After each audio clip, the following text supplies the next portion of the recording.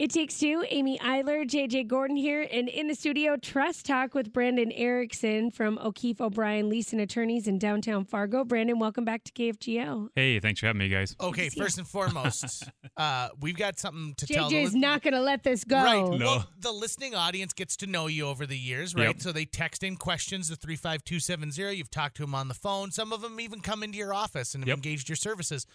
Let's tell them about some recent news over at O'Keefe O'Brien Leasing Attorneys. So big news. This is first place you're hearing it. The marketing team hasn't got it out on the press yet. A KFGO exclusive. Yeah. Do you guys have like a little bell or something that dings or something? I probably could find one. Oh, that's okay. That's okay. So I got named a partner this year with the firm with Tim, Tracy, Tatum, and Sarah Munson over there.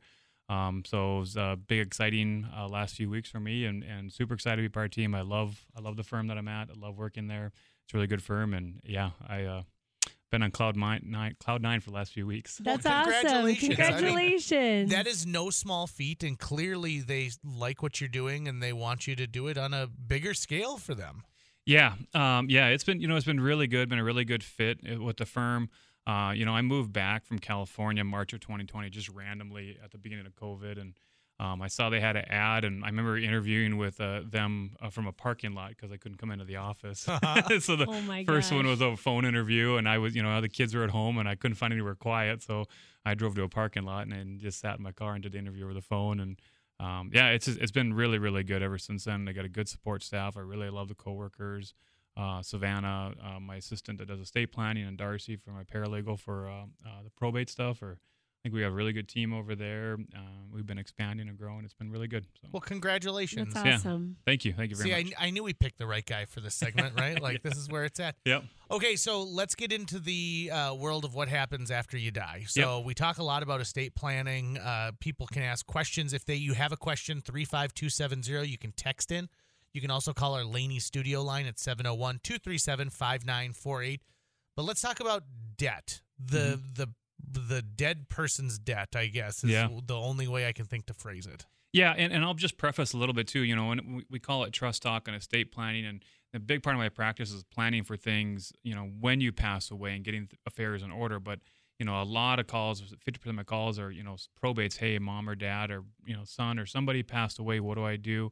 And a lot of questions, and I get a lot of people that kind of assume, oh no, do I have to pay off their debt, or am I going to be responsible for their debt? Am I going to be responsible for my mom's or dad's, or even my spouse's debt if they had their own separate debt, maybe with a business? And the simplest answer is no. Obviously, there's caveats to that, but you are not responsible for someone else's debt. Just like if you're married and your spouse opens up an account just in their name, you're not responsible for that debt. That is that spouse's responsibility. If it's joint, that's a different story, right? So, now, would you say it's that estate's responsibility then? Yep, exactly. So when somebody passes away, we get the estate of JJ. That is kind of takes on its own entity. It gets its own, instead of your Social Security number, we get a new tax ID number from the IRS to identify your estate because your Social Security number has stopped being useful. But yeah, those debts still need to be paid, and so sometimes people feel like, oh, I had to pay off, mom or dad's debt or the farm, whatever debt, because it came out of the estate money, which eventually was coming to them as an inheritance. So it kind of feels like they had to pay it off, but in all reality, it is just that estate's responsibility. So let's give an example. So your mother passes away. She owns her home, but she is paying off a vehicle that she purchased a few years ago. Mm-hmm. So the loan that's left on that vehicle would be debt. Yep. And so we're talking about selling off the house, and a portion of that would go to pay off this vehicle if you decide to keep it. Yeah, exactly, right? I mean, so that's secured debt. There's something physical that is securing that debt on the title on that vehicle. So yeah, one option is we use cash from the sale of the home or other proceeds to pay off the home. Maybe the kid really likes the car, has sentimental value, whatever it may be. Worst case scenario, you just sell the home, sell the car, just like you do in any place. Pay off the loan, get the free and clear title, and then you keep the proceeds. But the proceeds need to go to the estate, and maybe there's unsecured debt such as credit cards, personal loans, things like that. And if we know about those, we need to take care of those well too. And that, I think the math works out really easy if I'm the sole inheritor from this estate. But let's say you've got let's say you've got 2 kids. Let's say there's a charitable contribution that actually precedes like any other money before it goes down to kids. Now, all of a sudden, you're talking about you're talking about being in a bucket of honey, man. It's sticky. Yeah, and I just did a little training on this, kind of why I brought it up today, is real estate, secured real property debt in the U.S. is over $12 trillion. Whoa. Yeah, it was with a T, trillion. Oh, my God. They talked about how credit card debt and stuff has gone into the trillions. Real estate debt, I mean, just homes just get more and more expensive. We can see it here in Fargo. I mean, starting homes are $300,000, which is unheard of from a few years ago.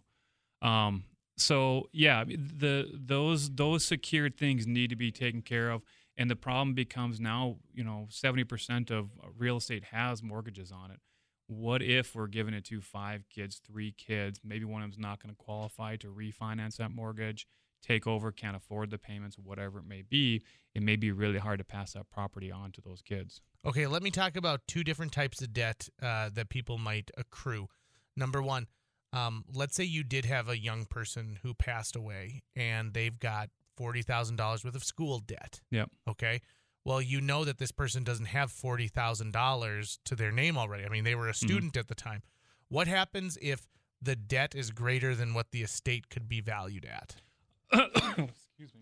Oh, I thought I asked a question. I was like, lean in. Got a Let's good get one. excited. Yeah, sorry, no, I just swallowed a hairball or something there. So that those debts, when they outweigh the balance of the estate is declared insolvent. And we got a couple of those pending right now in courts in North Dakota where there's just not enough money to pay off the debts. The state of North Dakota has made a claim for Medicaid.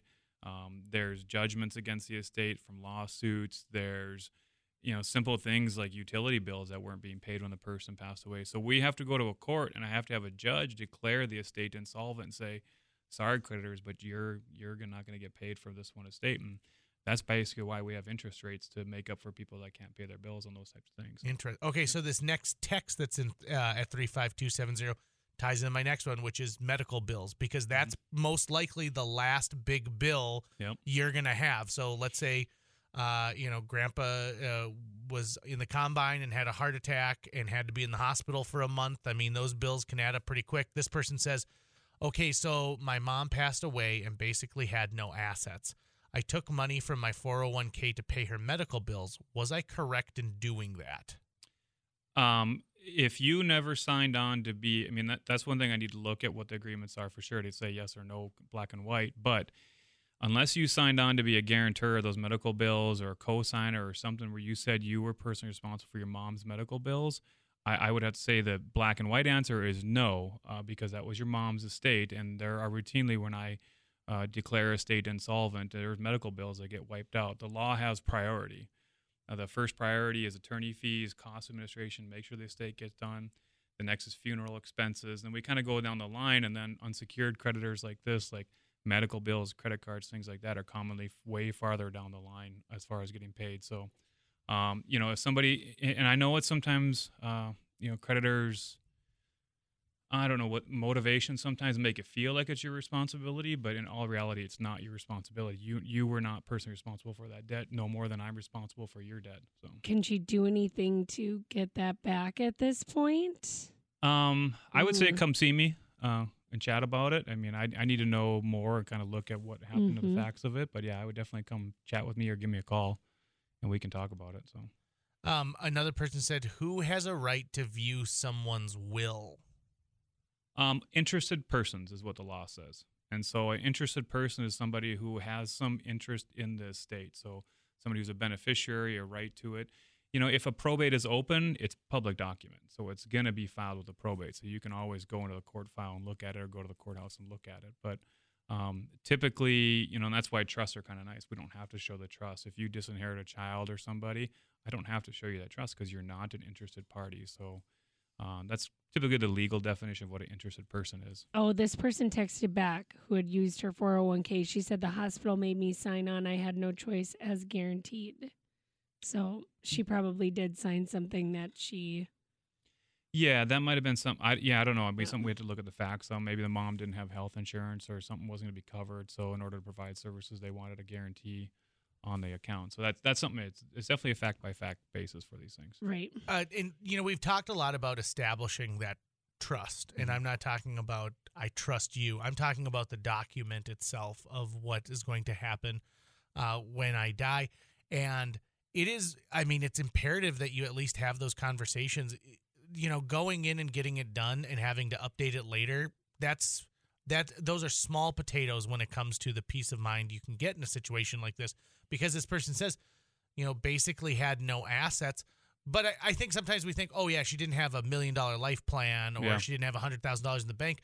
But in all honesty, there could be something that has value. If you took everything that was in my home and sold it, even at auction, there's some kind of a value there. Oh, definitely value. And I think one of the best things for people is the priceless things on there. I bring up all the time my grandfather's railroad watch. I have the dress my grandmother wore at my wedding. Stuff like that. That's things I can remember them by. Those are priceless. You couldn't put a value on those. But certainly, yeah. I mean, there's the all the rest of the stuff, the furniture, TVs, all that stuff adds up. Something you can pass down, specific items, stuff like that. You can give to people for sure. So. And I think too, we take for granted just walking through. You hear that here from insurance companies where they're like, walk through your house with your phone with the video on and open every drawer just so that you can get an idea of what's there. Certainly you are, a wedding ring, right? But you might not know the value of that wedding ring. If it's something that's been handed down multiple generations, going in and just getting an appraisal on that can be a good idea in some cases. Although I do feel like at that point, if you get an appraisal on it, then all of a sudden, if you are insolvent, they're really going to come looking for, where's that wedding ring? Where's that? Yeah, where's that jewelry? And that's a lot of times too, is we overvalue what that jewelry is worth too. Ask anybody who's been divorced how much a diamond ring is worth. Right. It's not nearly as much as you think the second time around. But anyways, so yeah, that's definitely something that you should get listed out at least. Firearms is a big one too. People, got a lot of firearms they pass down. They want to make sure in hand. And if you got multiple 30-06s or something you want to hand down, or 270s, maybe we want to find the serial number, identify them correctly. Another question I would have is, okay, so compound debt. Mm-hmm. So let's say someone dies and they do have credit card debt. Well, it's very hard unless you've got a life insurance policy that's going to pay out right away, and there's a reason that you should pay off this credit card immediately. You could, 4 or 5 months can go by, and all of a sudden that interest can really jack up and can add a lot more to the top of that. And so what do you recommend for people who say, gosh, I know that there is going to be some debt. What are the best things that we can do so that we're prepared right away so that we don't accrue more debt? Yeah, well, that's one thing. I mean, when we start a probate is we want to find all those creditors. North Dakota's got a 90-day window. Minnesota's got a little bit longer of a window where we really need to go and find those creditors and notify them that the person has passed away. So the accounts get locked. So no more charges like recurring payments, stuff like that happens. We want those things to stop. And that's kind of the prudent administration that we need to work with, and that we, when you hire us and Darcy, my paralegal that works the probates, is we make sure and get these creditors lined up.